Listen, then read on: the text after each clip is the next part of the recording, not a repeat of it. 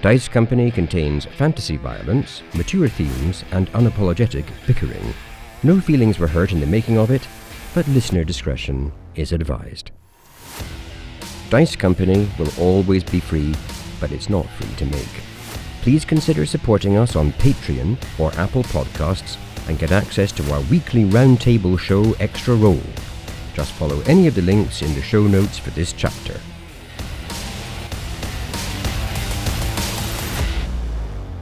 Welcome one and all to Dice Company, where a group of old friends weave tales of triumph, heroism and despair under the guise of playing Dungeons and Dragons.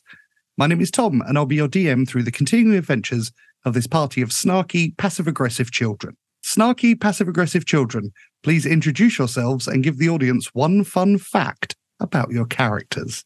His intros are getting longer, and I can't wait for the day he trips himself up. I'll point this out now. He absolutely fucking nailed it.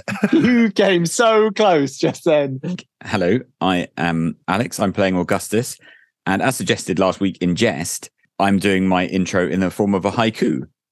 Augustus thinks he's great, but he fears the voice's wrath. He hides his weakness. Oh my God, we're going back to ancient Japan for today's facts. Worrying. It was quite nice, I would say. Quite nice. I wrote it myself using ChatGPT. Yeah, going to edit that out, I think. People get very funny about AI. I mean, it was not very good, so it's probably, everyone who has a job that AI is coming for can be like, well, I could have written better than that. I'll give that a quarter. Fair enough. I didn't do any work for it, so it doesn't deserve anything. Hello, I'm Dave, and I am playing Benny Quez, and here is my attempt at a haiku. Look at Benny's hands, clean, well kept, free from urine. This truth must prevail. Oh, God damn it. You've absolutely nailed the haiku. I presume you're all doing haikus. Well done, everyone. That was actually fantastic. That was actually fantastic. Augustus is jealous and AI is terrible. Tok is feeling personally victimized by all this anti-AI sentiment. I think that the haiku in a Tok voice is going to trump everything, to be honest. Yeah. Sadly, I started writing it 5 minutes ago. So There really is a voice made for poetry, isn't it? I'm Charlie and I play Vander Finnick. I also have a haiku, so here it is. A bowl of hot soup. Vander's simple joy in life. He savors every slurp. I mean, it's accurate. I quite like that as well. Yeah, I thought that was good. I mean, my problem is that it's haikus, isn't it? I warned you about doing haikus last week. No, you were right to. And here you are all with haikus. Does it mean we get rap battles next week? No. 100%. Well, we didn't think we were doing haikus this week, and then here we are. So. And for the cherry on top of the shit trifle. Hi, I'm Harry. I'm playing Tok, and I have my haiku I wrote 5 minutes ago. Human or machine, Tok's mind churns, the choice unseen. Future's path, a dream. All right. I don't mind that, actually. That was the best of the 20 that I got ChatGPT to write for me. Yeah. Thank you, computer overlords. We take it all back. The only person who's allowed to use AI is the person playing AI. I think that's fair. Yeah. Weirdly, because I just chucked in all the intros that I've written so far into it, and there's a lot of shit talking Vander in them for some reason. Because Vander's basically a prick. Yeah. Even the computers recognize it. It means he's objectively a bad person. It's definable on an algorithmic level. Exactly. The numeric binary can tell that he's a bad person. Were we meant to be doing fun facts as well? You can't have a fun fact and a haiku ready, can you, Charlie? This is so out of character. I don't know, buck the trend. I again didn't know about the haiku. Didn't think we were doing haiku, so I had a fun fact. I actually prepared something. Go on, chuck it in. Why not? Okay, so you may remember that Vander picked up a book in the last episode, and he actually turns out to be quite a fan of the book, Love and Lava, particularly of the main character, a person called Idaho James, an archivist who travels the continent hunting down rare artifacts and ensuring they get stored properly. In his latest adventure, he trekked through tunnels festooned with lava at the center of a jungle and was able to return 3 magical stones and place them in size order in the museum. But Vander really likes his character, and you may find that comes out at some point. If you just introduce Indiana Jones into our world. No, that's entirely original. Oh, sorry. It's Idaho James. not Indiana Jones. As we all know, my naming conventions are second to none.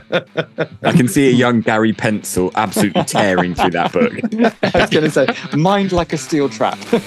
Another exceptional storyline from me.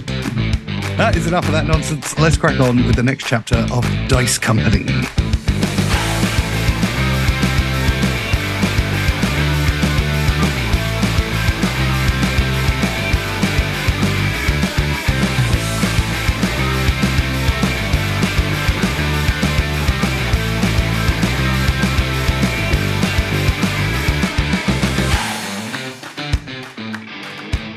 We left off last time with you lot basking in the warm glow of friendship and teamwork. It lasted precisely one breakfast before you were back to squabbling and needling one another. Having decided to pursue a map marking the apparent location of the infamous Tomb of the Wanderer, you popped into Gearhead's workshop to collect the Jarima wood to fix your airship, the Sterling, only to discover the pink-haired gnome being interrogated by Inspector McLeod, an aristocrat called Tioram Tamrace, and a member of the Shadow Vanguard. Tensions ran high and a fight broke out, which you all joined in on the side of Gearhead, with only Benny showing apprehension. During the fight, a second Shadow Vanguard called Tiara appeared and magically teleported Tamrace to safety. With Gearhead mutilating the remaining Shadow Vanguard, Vander interrogated McLeod, discovering that the Tamrace Foundation from Middleton were planning to claim the Steamrunner designs for themselves. Gearhead gave you the Jarima wood to fix the Sterling, and together you stepped out into the torrential rain of Slateholme. The streets are almost empty as you individually make your way to a few more shops before heading out of the city back towards the Sterling. With your belly still full of breakfast, you make your way along the long mountain path towards your airship. Alex, please roll a d20. I think we did well to hold on to our breakfasts after someone's eyeballs were squashed in front of us. You're tougher than you give yourself credit for. Worried for a second you say we're basking in the warm glow of eviscerated Shadow Vanguard. 11. Your half-day journey passes without incident. Ooh, nice. So the journey is uneventful, and with the darkness of night threatening to engulf the area, you arrive at a small body of water where sits the Sterling, swaying from side to side under the barrage of the wind and rain. Under the rocky overhead nearby is what remains of the Quetzalcoatlus corpse, its meat nearly picked clean. You board the ship and head below deck, where you find Plex, Nozzle, and Otis sat around a large dining table. Each of them is dressed in tanned leather clothing, similar to those worn by the people of Haven. Otis has what's looked like seaweed arranged on his head, which gives the impression of hair reminiscent of Kaelin's. They turn to look at you as Rosalind appears from the kitchen. I've made us delicious meat stew. I know it's the same as we've had for days now, but oh, you're back. Oh, I was worried something bad had happened. Rosalind, a pleasure to see you again, as Vander comes in, obviously pleased to be back on the Sterling. I was feeling a bit homesick, Mr. Vander. Sorry, I'll get them out of the outfit. No, quite all right, Vander says, looking askance, shall we say, at the automatons, sits down fairly awkwardly at the table, still observing them, and accepts his bowl of meat soup. I think we need to be increasingly worried about Rosalind. Did we bring anything back for her? Yeah, Tok specifically bought her food. I thought we did. Yeah, good. Lenny springs into the room barking. Hooray! And rushes from Benny to Tok to Augustus and then back to Benny. Augustus frowns. So ignore the nasty man, Lenny. Ignore him. Come and have and then, beautiful role playing there. Thank you. That's why you've got me here. You guys are heading into a long rest situation. So you have 2 days in game time where you are safe from attack. You can remain aboard the ship and you can do whatever it is you would like to do during your long rest. What would you like to do? Well, immediately as just after Benny comes to us, Tok is going to approach Benny and fish something out his bag. And he'll say, Benny, I have constructed a gift for Lenny to keep him safe on our adventures. And he passes over some of the things you may have recognized before. Looks like a dog collar, but it's the gem. It's a tracking device that we went out and purchased. And pass you a dog collar to put on Lenny. Oh, that's really nice of you, Tok. Thank you. Look at this, Lenny. Look what you got. It's a collar. Oh. And I put the collar onto Lenny. I said, Toc, you said it's going to help keep him safe. How does that work then? Augustus leaves the room. He's so sickened by this scene that he goes. And maybe that's how he's being kept safe. It's got my name and phone number on the little dangle. Toc will click his fingers, or at least approximately how he can, because it's not having actual fingers made of flesh. It might makes a dull thud, but he does a finger clicking motion, and Lenny the dog just disappears. Toc will say, while within 100 feet of the extra-dimensional bag of holding, Lenny the dog may be stored in a safe location.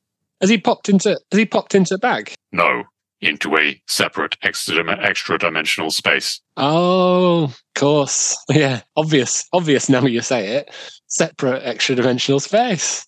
Oh, that's very good. Toc clicks his fingers again, and Lenny the dog reappears at Benny's feet.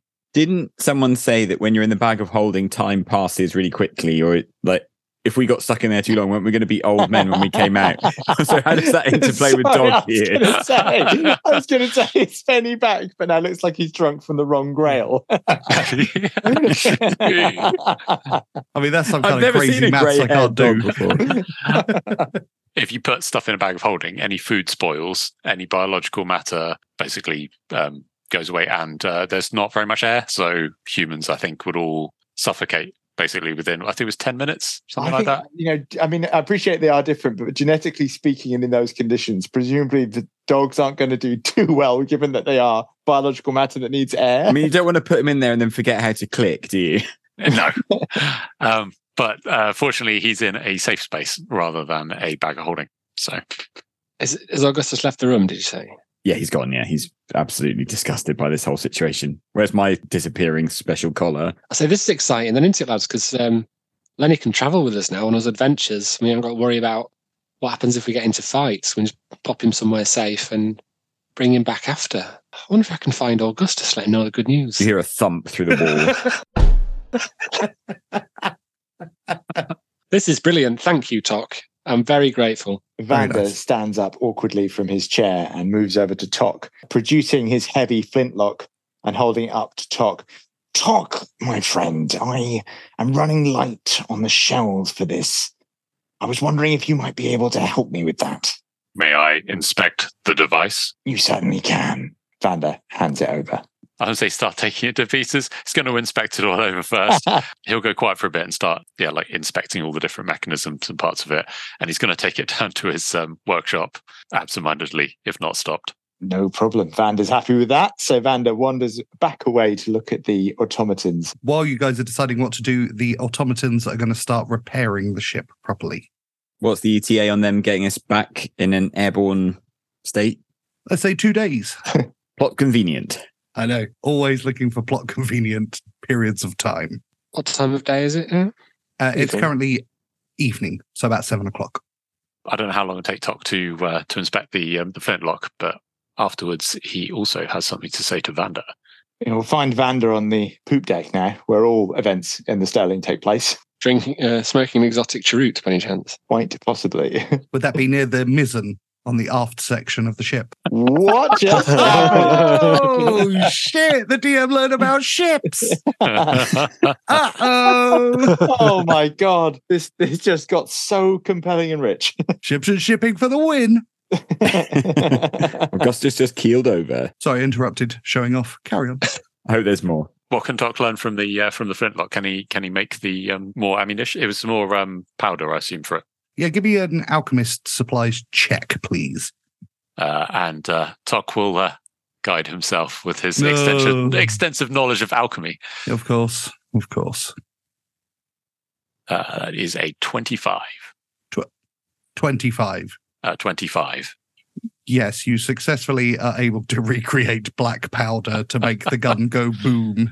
I mean, do I have like a rocket launcher now? No, you do not. Just checking.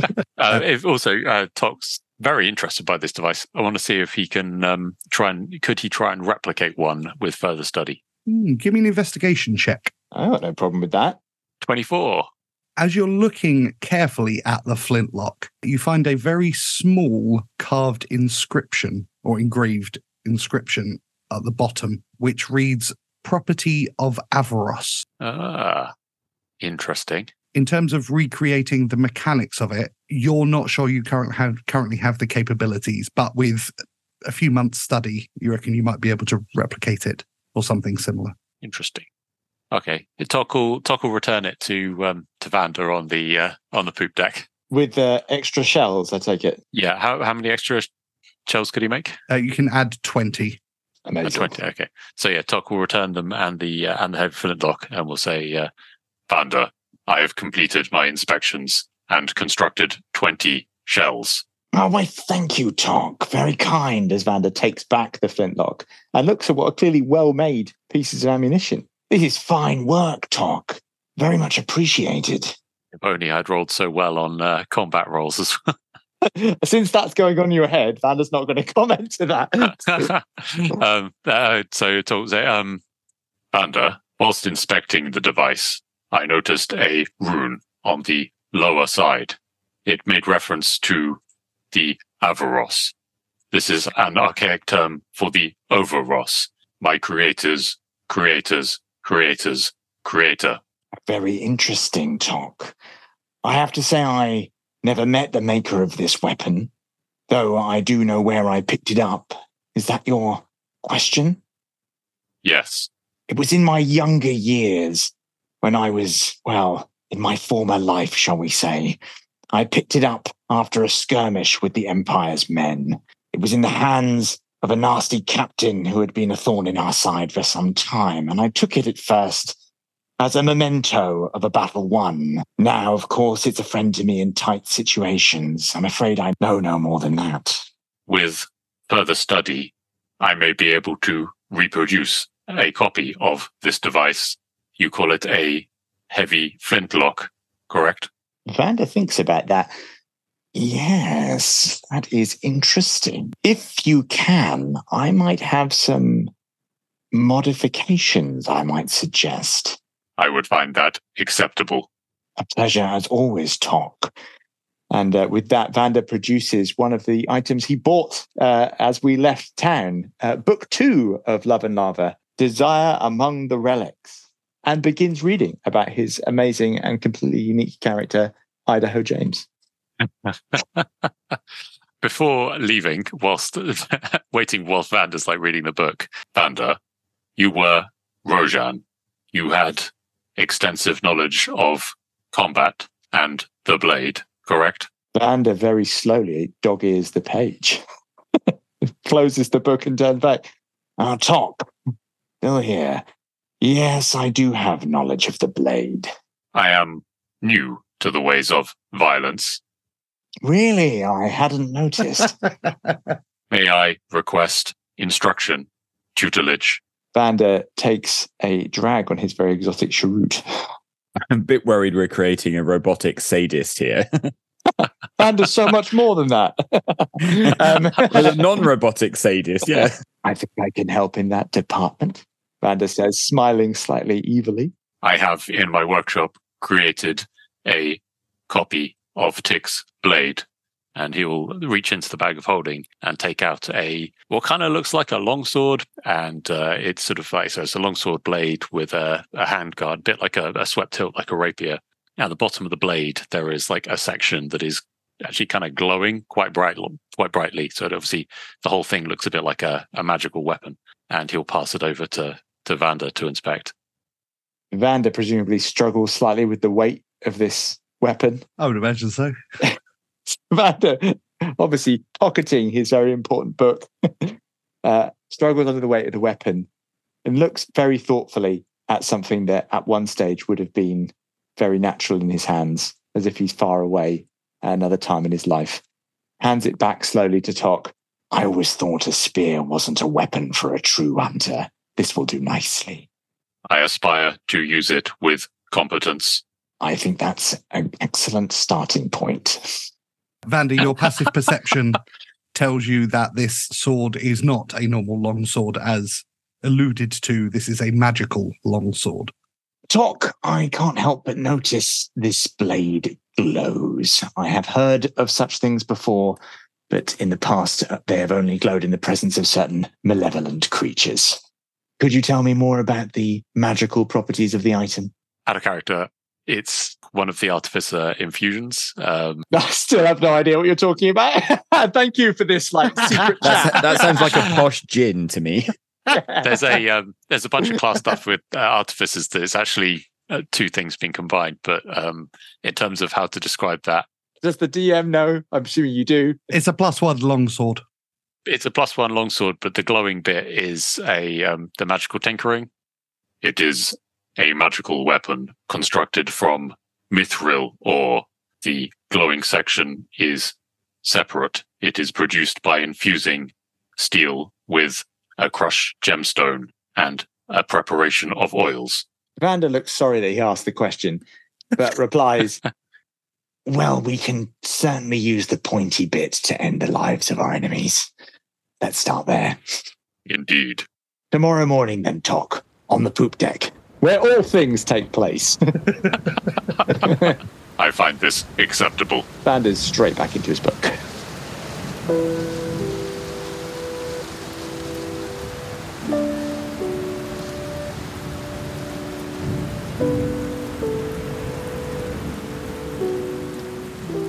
Benny would like to spend the 2 days hanging out with Lenny the dog, taking him for walks, reading his notes and journal, doing various reading up and jotting things down, and noises of kind of muttering to himself coming from his room, occasional sort of bits of crashing about. Sorry, he's muttering to himself and crashing about. What's going on in there? From time to time. That's mysterious. That doesn't seem very Benny-ish. Is he practicing sneaking? Yeah, I was about to say, are we sure it's not very Benny-ish? He's pressed up against the wall, like sneaking down one wall.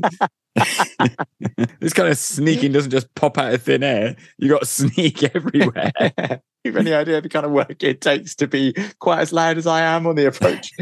You'll just think Benny's a sneaky, shooty guy. Benny contains multitudes. Does. Yeah. World. Got layers. So Augustus has questions for almost everyone, but I don't exactly know how we go about that, whether we want to open up some sort of conversation, like kind of out of, I guess I'm forcing you to. I hope you don't approach your real friends like this. I have questions. I need to approach you and maybe have some form of conversation. Is there anything Augustus can do that actually helps him? Like Tok seems to have produced a weapon and is doing some training. Like, is there a useful use of my time that helps Augustus become more of a badass? I was interested in this idea of hitting people with the pointy end. It's a technique we learned in the Roja now. Super revolutionary. Okay, yeah. I've cut my hand so many times trying to stab people with the handle of a sword. Actually, one thing I would like to do is investigate the book and the gem that I received from the person Tok described as a hooker prophet. That bit really makes me laugh every time I hear it, because Tom goes, hooker prophet. I had built a 3-dimensional character. How dare you reduce her down to hooker prophet? Outrageous. That's the most offended I've ever been playing D&D. And you guys commit war crimes every week. Is there anything that I can... I mean, I think she advised me to kind of use that to kind of note my progress. So maybe that's what the book's for, in which case I'll definitely fill in the stuff about what... That was a diary. Well, there was specific instructions for, it's about my sort of religious journey, I suppose, which if you read my actual diary, you see doesn't contain a great deal of theology. Plus, you're obligated to call them a journal in D&D. In that case, Augustus will use the journal given to him by the hooker prophet to note down the odd experience, the voices in his head that he heard in the Temple of Tyr. So the rest of us are going to use this to get him institutionalized, right? Well, I mean, I think he might want to knock on Benny's door, because I'm hearing a lot of mumbling and crashing around. Augustus has picked up a book called Deities for Dummies, and he is absolutely engrossed, to the point that he doesn't hear all the mumbling and crashing around happening in Benny's adjacent room. Mostly muttering and swearing, not a lot of crashing. Nothing like someone nicely muttering next door to get you off to sleep. Tok, was there anything that you wanted to do for yourself? Other than doing some sword training, some fencing training, Tok will do some alchemy things in his workshop, and he's going to, at some point, try and find some mosquitoes or large flies from around the lake. Give me a survival check, please. Yeah, because he's not actually very good at that. So, and it's pouring with rain, so mosquito hunting. It's not ideal conditions, I wouldn't say. Who goes mosquito hunting? Well, mosquitoes can't bite him, so he's fine. Right. I'm not sure that was the problem. No, exactly. For sure, guiding himself on this with his knowledge of where mosquitoes would live. Okay, yeah, of course. That's 13. The habit. Around large bodies of water. Benny, Augustus, and Vander, as you're going about your day-to-day, each of you look out the side of the ship at different parts to see Tok running around on the shore in the pouring rain with a butterfly net. Okay, I'm going to turn to Augustus. Augustus, I think he's close to doing the unthinkable. That is how he got to the shore. He didn't bother swimming or anything. He just jumped off the side and walked. Well, we all knew this day would come. You have successfully managed to hunt, if you will, some mosquitoes. What a survivalist. Only in this group would mosquito hunting be a thing. Not giant mosquitoes. Just regular ones. Regular mosquitoes. So yes, you have a collection of small bugs. Awesome. Okay, he'll go back to his workshop and continue his mysterious alchemy.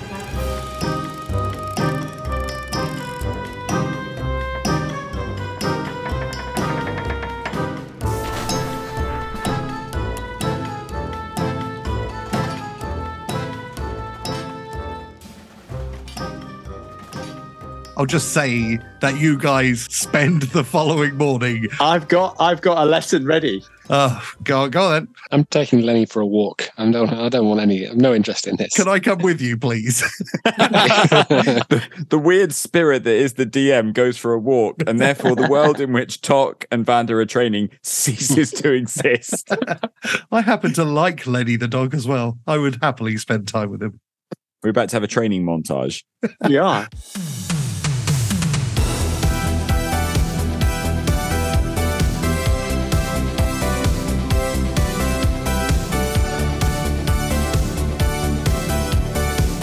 As you get onto the poop deck in the very early hours of the morning, you find Vander already up there wearing loose robes and sat cross-legged at the end of the poop deck. Okay, Tok will approach, and he's going to leave his bag and everything's in the court. So he'll approach and sit cross-legged in front of Vander. And both sit in silence temporarily, while Vander breathes deeply. Vander, you are awake. Yes, Tok. Are you ready for your lesson? I am ready. Excellent. Then we will begin. There are 2 lessons you will learn today. The first is that all sword fights take place on 2 levels, a battle in physical space and a battle in mental space. To prepare you for the second of those 2 battles, we need to first prepare your mind. And with that, Vander reaches over and casts Mind Spike. My target... I thought this was just going to be some nice wax on, wax off. Yeah. So, with some 80s music blaring in the background. I didn't realize this was going to be an assassination attempt. You missed the scene where Mr. Miyagi kills Danielson. My target is Tok's current ability with his spear. I think if we can eradicate that, we might improve his roll. You're trying to kill his crapness at spearing. I've watched Tok closely. I think this is the best first step. You'd have to find it first. Give me an attack roll. Tok is trusting Vander, so he's not exactly resisting or. 23. Glad you didn't crit. Roll for damage, please. Perfect. A 1. That is surgical precision. Tok, you feel a sudden sharp pain in the nerve centers of your brain. Specifically, you see flashes of images of the spear and shield. And the big word delete flashing.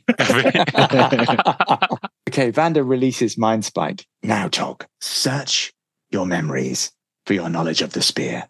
Vander, there appears to be something worrying. I cannot access those memories. Excellent. Then you are learning, my friend, and we can truly begin. And with that, he asks Tok to stand up, and they begin their first lesson. And this is where the 80s music comes in, after the full frontal lobotomy.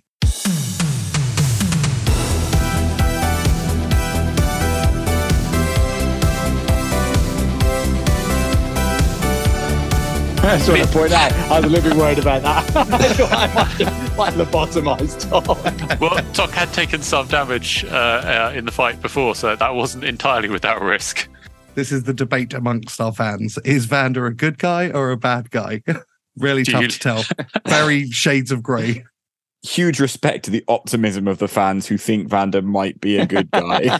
Those people can see the good in literally anything. The people's champion. Why did one person compare us to the Musketeers and Vander to Cardinal Richelieu? That was unnecessarily evil. Just for the official record, who are the Musketeers?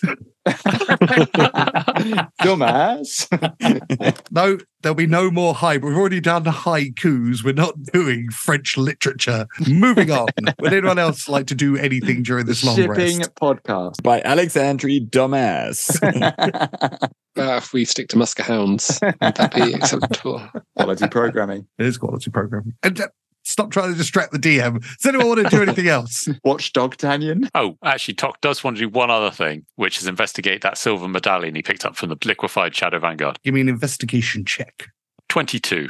After careful study of the medallion, you realize that it is not magical at all. It's actually a method of identification. Interesting.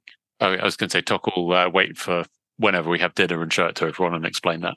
Do I know enough about the poison leaves that I picked up to do anything useful with them? Give me a nature check, please. You can poison yourself with them quite easily. 18. After much study and practice, you're able to grind them down into a kind of liquid which can be applied onto arrows. Okay, are we done with your unbearable nonsense? I should think so. And that was the end of the I was podcast. going to say, it seems weird to just call it off halfway through episode 11.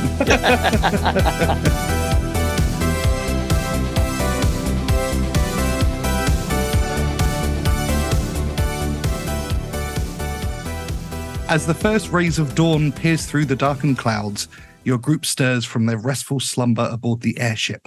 The wind howls and the rain pelts against the deck, creating a symphony of nature's fury. The air is thick with damp chill, and the sound of the rain blends with the creaking of the ship's timbers and the distant rumble of thunder. What would you like to do?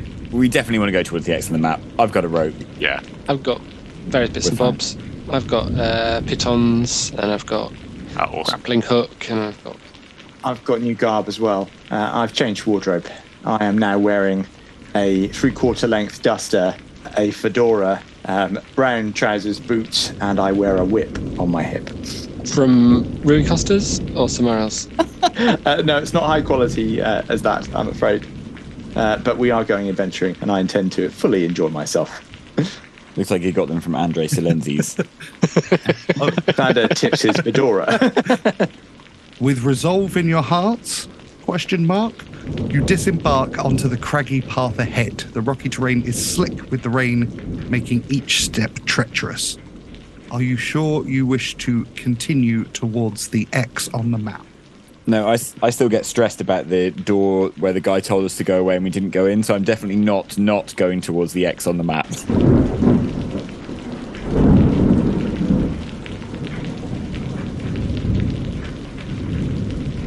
As we're walking along, I want to talk to Benny. Benny, I hope you don't mind me picking up the subject we discussed yesterday that you were perhaps slightly reluctant to talk about.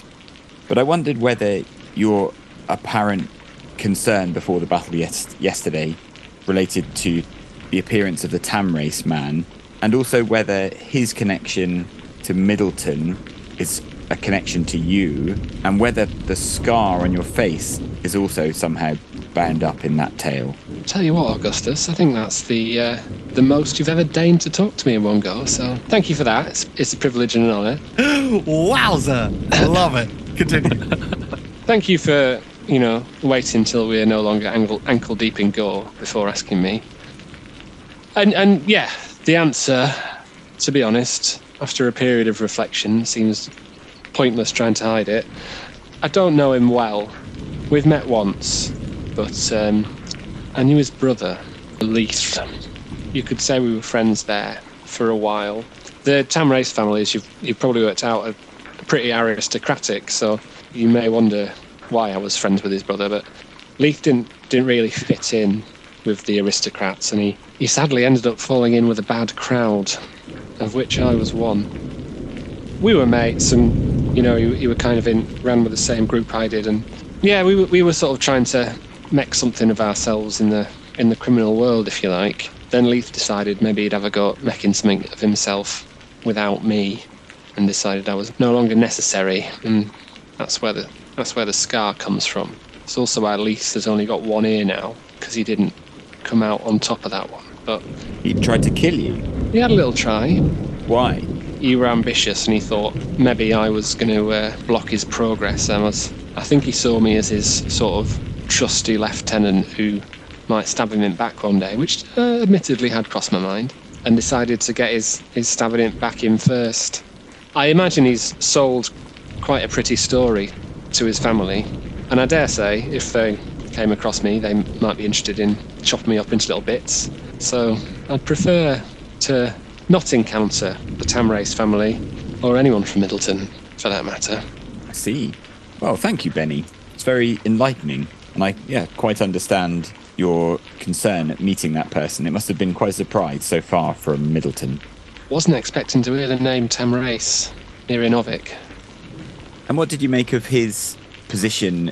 I must admit, I'm somewhat baffled by exactly what his relation was to the people he was with. They seem to be simultaneously his protectors and also perhaps his captors. Well, Tamrace family, pretty powerful, high up in Empire, got pals in high places, and I would anticipate that Shadow Vanguard have been told to keep him safe. As you might have noticed, he wasn't right up for a fight, so I think probably, I don't think he was a captive. I think they just decided that they needed to take charge of the situation because he wasn't going to sort it out for himself. Yes, makes sense. Thank you, Benny. And I'm sorry you've suffered in this way. It seems many in this party have had a rough road to this point. But if Tamrace family are heading towards Ovik, that might mean troublesome times for me. Well, it seems difficult for any of us to hang around in Ovik or certainly in Slateholme for very long. Perhaps we can leave it behind us and that'll be good for everybody. Yeah, I would second that idea. Apart from the poor DM who put loads of work into That it. was lovely. You guys do what you want. I'm on your side now. Let's fucking do this. Let's go. Wherever you want to go. I'll make it up. So out of character, I'm pretty sure that the Tamrace people are probably trying to steal the Steam Runner tech from Slateholme. I'm assuming that's why they're there.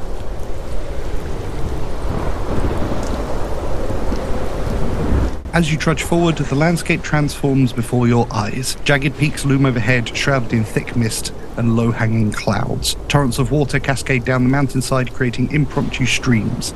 The path itself is uneven and obscured by mud and debris, demanding your full attention to avoid missteps. After what feels like an eternity of battling the elements, the rain begins to relent and the wind subsides slightly. In the distance, you spot a rocky outcropping that seems to mark the journey's end. As you draw closer, keeping an eye on the map, Vander, you discern a subtle irregularity in the stone, a barely noticeable, unadorned and unassuming entrance into the heart of the mountain itself. Gentlemen, I believe we've reached the proverbial X. And Vander points in the direction of the concealed entrance. Negotiating the slippery rocks, you see that the entrance is a steep downward path, the rocks glistening with a deluge of rainwater, echoing sloshing sounds coming from the far distance. Can I have dexterity checks, please? Oh, God. Would athletics be a useful skill here? I will allow athletics if you would prefer. And if you have mountaineering gear specifically, you can roll at advantage. Do pitons count? They do. 6 for athletics from Augustus. Trips over his own face. 16 for Vander. 11 for Benny. 18 for Tok. Bit embarrassing for Augustus. Vander skips up the stones. Augustus falls over. Using your variety of mountaineering equipment, Benny, Tok, and Vander, surprisingly, are able to very carefully negotiate their way down into the heart of the mountain. Augustus, equipped with the finest gear Slateholme has to offer, puts one foot on the rock, slips, and immediately starts to fall. Can I have strength saving throws from the other 3, please? Good luck. Oh, God. 9. 21. 14. So Augustus, having slipped, he begins to fall at high speed. Fortunately, the combination of Tok and Vander combine to push him quickly against the wall of the cavern, stopping his descent and allowing him to regain his footing as you, as a group, all make it down safely. Augustus has a flashback of being thrown against the wall of a cavern by a giant octopus. At the bottom of the cave entrance is a stone doorway. It's open and you can feel a cool breeze coming from the other side. Oh, who's happy about this cavern then? Vander's got his book out again. Augustus is looking distinctly uncomfortable. The breeze may indicate a second entrance or opening. Shall we investigate further? I mean, we've walked now in the rain to get here, so might as well. I'm going to get my hooded lantern out. As we'll talk. I'm going to be super awesome, and I'm going to pick up a discarded stick, which happens all caves like this. There's always a discarded stick and a rag, and then I'm going to soak the rag and try and make an awesome flaming torch. Soaking the rag in... Water. Soak the rag in water and make an awesome flaming... Give me a survival check at disadvantage, please. Disadvantage being that your character is role-playing Indiana Jones. Wait there, what does that mean? 9? You attempt to tie a rag around a stick and set it alight. Unfortunately, the heavy rainfall has made everything sodden. And so the chance of you lighting something that isn't specifically designated to be a light source would be a struggle. I give up, I guess. Oh, Talk visions over whilst he's struggling with a small vial of oil from his pack. He'll sprinkle it on the rag, which will then start to glow for 5-foot bright light and 5-foot dim light on top of it. You know, Vander looks in brief wonder at the light and then turns to Tok with a very rare look of genuine happiness. Thank you, Tok. It is nothing. I may produce such oil at will. Vander doesn't quite know how to say that. Benny tuts and shakes his head. in which order are you going in? I mean, I think I can guess who's going first. Vander's gonna start because I'm encouraged by my flaming stick and I'm still really into my character at the moment. Benny, amazed that someone else is taking the initiative, decides to let him get on with it and takes a step into the second rank. Who is joining Vander in the front rank? Tok will go in the front rank. Entering the open doorway, you find yourself in a neat stone corridor. Slightly ahead of you, about 10 feet to the left, is a turning with a warm glow of light coming from it. Ahead of you, you can see large wooden spinning tops equipped with rusty blades. They are all stood still. Augustus, what were your rhyme again about Tomb of the Wanderer? Were there any clues in it? You know, the one you memorized. Benny, good question. Luckily, I committed this to memory. Beneath the earth, a tomb of old, Elias the Wanderer's secrets hold. His sorcerer's might, a beacon bright, a treasury of knowledge of endless light. Yet beware the shadows that do deceive, false places where tricksters weave. Choose the path with utmost care. Elias's true legacy lies hidden there. Well, what do we take from that? Something that is light and shadow seems to be key, doesn't it? I think it means trickery is afoot, and that what appears to be dangerous may not be, whilst what appears to be safe is not. Tempted to follow light. If only we could find a way of looking around this corner without exposing ourselves to danger. If only someone had bought a mirror with Indeed. them. Oh. I'd say for now, gentlemen, let us interpret this poem literally and take great care of any places that are cast in shadow. Agreed. Shall I edge forward and have a look round the corner using my mirror? Sounds like a plan. And stick my mirror out and see what I can see. With the mirror attached to a knife, you just bend it around the corner to have a look. You can see stood in an empty room is a human man with light brown hair and a gingerish beard. He's wearing a navy blue woolen coat and a knowing smile on his face. Around him is a faint, shimmering green energy. What are my kind of impressions of that? Give me an insight check. 14. After having travelled with Tok and seen what you've seen in the underworld before your travels, you get the impression that there isn't actually a person there. This looks like perhaps a projection or some kind of arcana. Around the corner, there's what appears to be a man, but I don't think there's really a man there. Some sort of trickery. I would agree.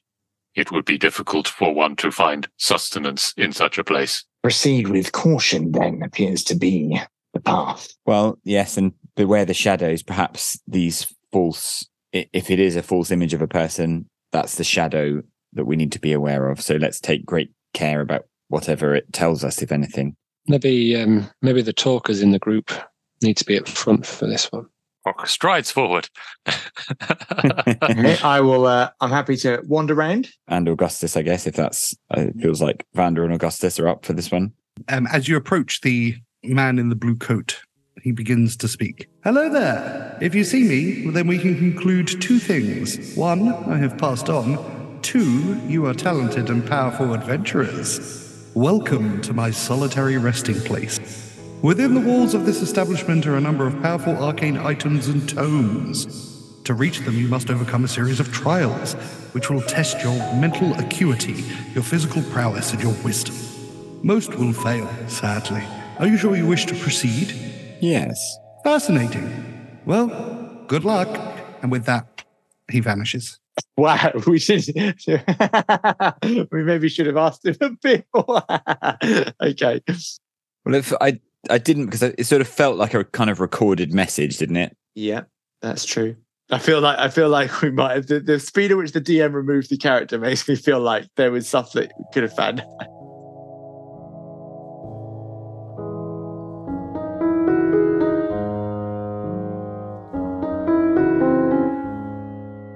You guys are in the tomb. You have been spoken to by some kind of apparition / projection / arcane something or other. I think the DM should take 1 damage for overslashery. We assume this is Elias the Wanderer. / shut up. You're in an empty room. What would you like to do? Can we kill the DM? You can certainly try. Is there any exit to this room that's not the way we came in? There are no other exits or entrances from this room than the one you came through. He literally said that there were artifacts and things in the walls, though, didn't he? He said within these walls. Within the walls. Oh, okay. Not in the walls. Is this Tok being literal again? Tok's another one of his nuances. Quick, check the walls, everyone. Let's get out of here. It feels to me like we need our strongest people forward. I think that would be Tok and probably Augustus with shield. Let's go forward as a little Roman, what's that thing? Tarantula? What's the little Roman? Tetsudo. Let's go forward like that, slowly, because it seems like those spinning disc things down the way are potentially a bit scary. Yep. Yeah. So do we have to go round these spinning discs? Like we want to... No, these are obvious traps, but they appear to be inert. Should we get someone who's good at detecting traps to see if there's a trigger anywhere, like a pressure plate on the floor, etc.? You think we're about to step into a mincer where the on switch is in the middle? Why would someone build a mincer with the on switch in the middle? Ask Tesco's, Al. Can I have a look to see if there are any obvious traps anywhere? Would that be investigation? That would be a perception check. 13. While there are obviously a series of traps in front of you, they look like they've been sprung already. You can't see any noticeable tripwires or pressure plates or anything like that, which would set them off. Tok, being the most resilient, can I suggest you start us off in this next walk of glory? Tok will carefully move forwards. He's going to use his spear to tap the ground in front of him to see, check for pressure plates on the floor, etc. Vander nods approvingly at this new and exceptional use of the spear. Ahead of you, you can see 2 doors on the left-hand side. One 10 feet away, one 25 feet away. The corridor seems to continue on for 40-odd feet. I guess Tok will go and check the next door, the first door. Is this more of a choice for Benny? The door is unlocked. Screw it, I'll open it. There is a very long corridor. Tok is going to not stand in the middle in case there's some kind of bolt or something that's going to get thrown in through this door by opening it. Okay, ahead of you is a long corridor, and at the end of it is a metal rectangular spike trap. The trap has been sprung and lies on the floor, spike down. It should be easy to climb over. I'll relay that to the others. Do we want to go down here or I think so. Let's follow the sprung traps to start with. We might find our way to whatever the end of the line is. Let's take the path of least resistance. Well, why don't we have a peek through the other door first and see what's what? Okay, I guess having suggested it, I suppose I should like to have a little check for traps, if I may. Yep. Give me another perception check. 7. No traps. No traps. Perfectly Is it safe. locked? Perfectly safe. It's unlocked. Okay. Behind the second door is another long corridor, but instead of a fallen spike trap, there is a very obvious pit trap with a 20-foot drop. Like before, the trap has been revealed, but the hole is empty. Does it look possible to go around it, or is it? No, you would have to leap over it. I reckon go down your corridor, Tok. There's a trap in here that's been sprung, but it's still got a massive pit, which we could still break our necks in if we, didn't leap over it properly. I reckon first door's probably the best option. Tok will start making his way down the small corridor pretty carefully. Yeah, it's a very narrow corridor. I'll clamber over the... Well, actually, I'm going to try and investigate this trap just to make sure it is definitely sprung and isn't a different trap in disguise. Give me a perception check, please. 22. Is that a natural 20? That's the second of the session. Normally, these kind of traps are suspended to the ceiling with rope. This one appears to have like a piston-like device, like coil that takes it back up to the roof. It has definitely been sprung, and you can find no evidence whatsoever of it being reactivated if you were to touch it or clamber over it. Okay, Tok will climb over and take a look at the next room. Beyond the sprung trap is a simple room. It is empty other than 2 circular stone basins. Inscribed on the wall near the entrance is the following phrase in common. Without this, you'll suffer plight. It's made from the hour before night. No legs, but a tail and a head. Present to us, and onward led. Across the room from you is a door. Without this suffer plight, made the hour before night. No legs, but a tail and a head. Present to us, and onward led. What happens the hour before night? 10 minutes later. I mean, no legs but a head and tail sounds like a coin. The hour before night, dusk. Golden hour. A golden coin? A golden coin. We do have golden coins. 2 coins, 1 for each basin. Oh, this place is expensive. It's worth a go, isn't it? Not going to do any harm. We can always pick him up on the way back. Okay, Vander moves to one of the basins and drops a gold coin into it. Likewise, Augustus. Please remove a gold coin from your inventory. You each place the golden coin into the stone basin. It begins to spin and then very quickly melts and disappears. You hear a voice echo around the room.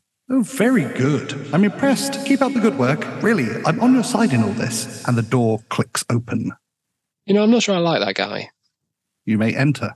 In the room beyond, you discover a horrific sight. A chest has been smashed to pieces, but it appears to be filled with the remains of a long purple tongue, smashed teeth, and pierced eyes. Can I have a nature check, please, Augustus? 13. It was a DC 10. Very good. This is a dead mimic. Normally, after death, they will melt back to their normal grey ooze-like substance. The fact it's in this state means it's only died within the last 3 days. Alongside it is an open and empty chest. Gentlemen, I think the evidence is that this creature must have died within the last few days. Can anyone think of who else might have been attempting to clear this tomb ahead of us? We know of only one man who was already in the mountains. Yes. The pit fighter. What was his name? Bardal Bardal, Schultz. yeah. Bardal Schultz. Well, obviously, you've also got to bear in mind that I did nick this map off someone, so they might have memorized it. Seems like the kind of thing you keep in your mind, isn't it? I can't remember what carriage it were in Steamrunner now. Well, let's suppose be prepared to meet anyone from the Steamrunner, apart from Inspector McLeod. Can I get survival checks from each of you, please? 14. 17. 19. 24. All of you, having seen the destroyed chest in this room, begin looking around, and you all notice humanoid-sized footprints. You also find fibers from a leather shirt. A leather shirt, the traditional wear of the local village. Bardal Schultz is suggested again, I think. Do you want to have a bet, Vander? My money is it's not Bardal. A wager? I'll bet you a gold coin. Why not? You're on, Benny. All right, then. Gold coin says it's not Bardal. Vander flips a gold coin and then catches it again. Augustus writes this in a small book because I believe aristocrats take wagers extremely seriously. Are the footsteps leading onwards? They are. Tok will take the lead. Dom, for some reason, I'm not seeing any light around my character. Have I failed to switch on a lamp in some way? Yeah, I don't think you have a lamp, do you? No, I don't think I do. Well, the surroundings are pitch black, so you'll need to stick with people who have light in order to see. Well, this is a horror film in the making, isn't it? I was going to say, similar to Vander, if Augustus doesn't have anything glowing on him, he'll pass him a small glowing crystal from his pack. Okay, so this room is split by a step running through the center. It has multiple entrances and exits. In the southeast corner of the lower step is a small campfire that has been extinguished. There is also a bedroll. This looks like it would be a smart place to rest. Can I have an investigation check, please, Tok? 27? Will that do? Oh my God. Is that another natural 20? That's another natural 20. Tok solves the JFK assassination. Yeah. Stubbed out on the floor near to the extinguished campfire are the butts of some exotic cheroots. I will show them to the party and say, my olfactory sense recognizes this as the same cheroots that Vander smokes.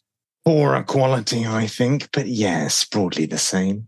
Are these a widespread? I was about to say, you know that they're not widespread and they are not lesser quality. They're exactly the same quality. Okay. Exactly the same quality. I'm going to do investigation check. For what purpose? I want to know if they're literally if someone's been on my ship. I like that it's your ship, not the team's ship. Someone has been on Vander's personal 10. They look very similar to yours. You can't tell if they're exactly your stash. These are some of the finest, most quality rolled exotic cheroots I have ever seen, gentlemen. Possibly ones from my own stash. We must consider the possibility that someone has taken these from the Sterling itself. Or it's Rosalind that's been here. That's where I was going. That's one possibility. But can I just rule out this? This may be a stupid line of questioning, but is it possible within the mechanics of this game that Vander has been here before us? From a mechanical point of view, yes, that is possible. But it would be high-level magic to make that happen. Okay, so basically I don't need to bother suspecting Vander at this point. I mean, you can if you want. I do. Tok, also, as you're looking around, you notice that the door to the southwest, there is another spike trap, but this time with the spikes pointing up. It looks like there are holes in the floor that would allow spikes to jut out suddenly, but they are up. It has been triggered. Can I do an investigation for traps in the room? You can do a perception. Yep. 16. There are no sign of any untriggered traps.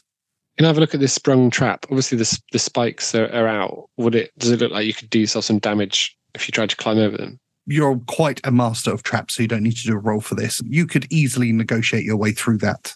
There's nothing to worry about in terms of damage from the sprung trap. From across the other side, down the corridor, you can see a pressure plate which has been shattered. So we, following our rule of sprung traps, mark the way. Because in that case, it's this one. But there's a door over there, but doesn't seem to be a trap attached. What do we reckon, lads? Lead on, Benny. All right, then. Ahead of you is a large room. To the eastern end is a statue of an angel, behind which is a stone door. To the northwest corner of the room is a raised platform, which you're stood upon, in the center of which is a large square cobblestone that looks different to the rest. You hear a voice that you have not heard before, emanating from the stone angel. Well met, strangers. You must answer these questions 3 to progress. Which element of the arcane is the most powerful? Everyone's looking at Tok. Just in terms of how the characters are. I'm assuming everyone's looking at Tok right now. Not at the party's wizard, then.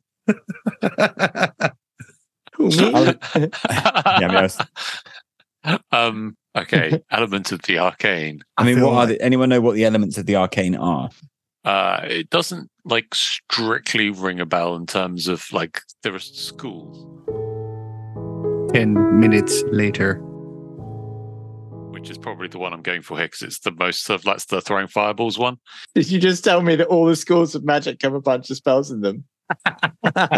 He's a master. Oh, my God. This It's changes magic. everything.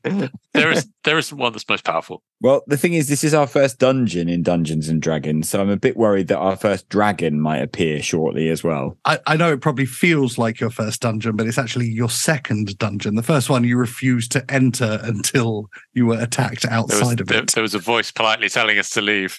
Yeah, I was going to say, we nearly got killed by literal just bats. Not magical bats, just bats. Does anyone want to hazard a guess? Because otherwise I'm going to try a smart aleck answer. 10 minutes later. Why, of course, the school you belong to. Well reasoned. Question 2. To preserve arcane secrets, would you protect with gold or iron? Like in folklore, there's a tradition that iron, especially cold worked iron, disrupts magic, and especially like fae and demons. But obviously, gold is gold. Obviously, gold. It's so is difficult to gold. tell when Hazmat is in the Arcana and when he's talking like Goldmember. 10 minutes later. Can we just cheat and say both? A well-reasoned answer. The third and final question. Which 3 gods form the triumvirate? Odd, you've got deities for dummies. That feels like a page 1. I didn't bring my library with me. So there's, it's definitely going to be, ooh. So Isidore. Can I just say completely, this is relevant. I drove across the US with Hazmat and he had to give me directions. and you'd think looking at a map, you could do it. This is exactly how that felt. It felt like being in the grips of a whimsical story being told by someone who didn't actually want to tell you the story. That's Which how way do I this go at feels. this junction? Yeah. Answer me these 3 Yeah, riddles. exactly. There are deities ahead of you. Just tell me. Each path carries its own benefits. A great and terrible prize awaits you. 10 minutes later. From my memories of the lore of this setting, I believe that there was a war essentially between the god of life and death. The god of death being called Death. Isidore is the god of life. I think so. The other sort of major powerful deities are Landolin and Logorut, I want to say, but I can't remember exactly. And Kale, the god of war, who was on the baddie side. And then there was some neutral deities as well. 10 minutes later. Can I suggest that because Tyr was the temple we were in, and it feels like Kale is important because we're in the Kalian Empire, and then Isidore keeps cropping up. We go for those 3 because we've basically got the goodies, the baddies, and the mysterious middle. The Goldilocks trio of. I'm going to go for another smart aleck answer if you guys don't want to throw. I'm happy with Augustus's guess, but I think we should. It might well be in his Deities for Dummies book if he wants to read it. Did he say he didn't bring it with him? Or? DM, I'm happy to open Deities for Dummies if that helps. Sorry, a Stone Angel answers the question. We surreptitiously open deities for dummy. 10 minutes later. So Augustus will say Isidore, Kale, and Tyr. The door clicks, unlocked. Just seems so unlikely.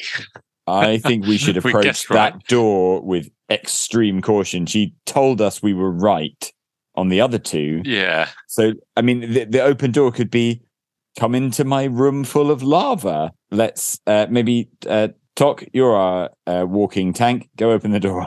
I mean, what? The one we think there's got lava behind it. Benny, I hope you know that you're actually the second worst position in the group because you get put in if we think there's danger. But if we absolutely know, then we switch it up to Tom. Well, but if Oh, it's certain death, Tom. if it was certain death, we'd put in Vander because he's he's almost dead already. Can I have a little look and see if I can spot any traps? Give me a perception check. 5. There are no traps. I reckon you're all right, Tok. I can't see out. It's definitely. Screw it. Okay, Tok will open the door gingerly and, again, not stepping in front of the door when he does it. The room appears empty ahead of you. Can I see anything in the room? Entering the room beyond the door, it appears to be empty, save for a grandfather clock. On the front of the clock is a circular red button. Does it say launch nukes on it? It looks like a kind of deep red wood.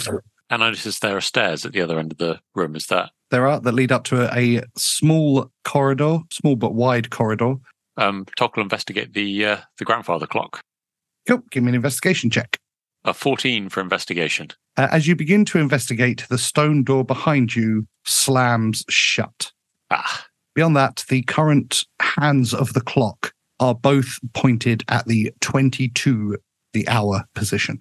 So the 8 on the face. I'm not reassured by this. No. So obviously, should we try see that door, that stone door, whether it's open? I suspect it's going to be locked. Go on then, I'll try the door. The door is locked and there don't appear to be any handles for you to try and pry it open. It is made of thick stone. Does it look like there's a mechanism inside, like ticking? You said it's not ticking. But it's not ticking. It's making no sound. It's not moving. Any mechanisms inside are still. I mean, to clarify, we're stuck in a room with a non-ticking clock, but it's got a big button on it. I've got an itchy button pressing finger. So we can't go up these steps? You can walk up the steps. So ahead of you is a 2-wide corridor. There is an open door area to the left. As you peer in, you can see 2 chests, one in each corner. I think this might be time for someone with more capabilities than Tok. Capabilities at what? Investigating traps and avoiding them. Okay. Can I have a dexterity saving throw, please, from Benny? Feels like a big roll, Benny. One of these is probably a mimic, isn't it? 13. As you begin to set foot into the small room, you suddenly notice in the 10-foot square area in front of you a very fine, almost imperceptible sheen. And once you've seen it, you can't unsee it. Before you is a large gelatinous cube. Directly in front of me. Whoa! Thanks to your dexterity, you're able to avoid stepping into the gelatinous cube. But as you step back, the clock begins to tick. And we'll end it there.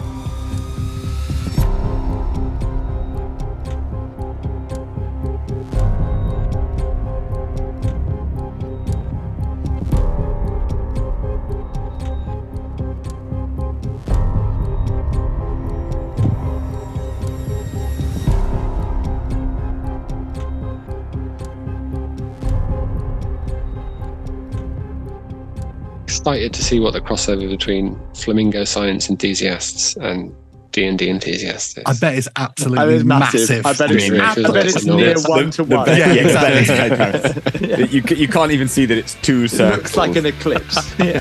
There's just one dude who loves flamingos so much that he's got no time for anything else. You'll find the biggest criticism is the lack of flamingos in our podcast. I don't know where it was coming from, but I got back here first, obviously. I have my headphones in. And every now and again, there's just a brief clip of audio of someone speaking. And it's like, it's Vander, then there's a little clip of Augustus. But everyone's mic was on mute. I have no idea where it's coming from. It was quite creepy. If there are voices in my head, that's one thing. But if there are voices in my head and they're Alex and Charlie, I'm not interested in that.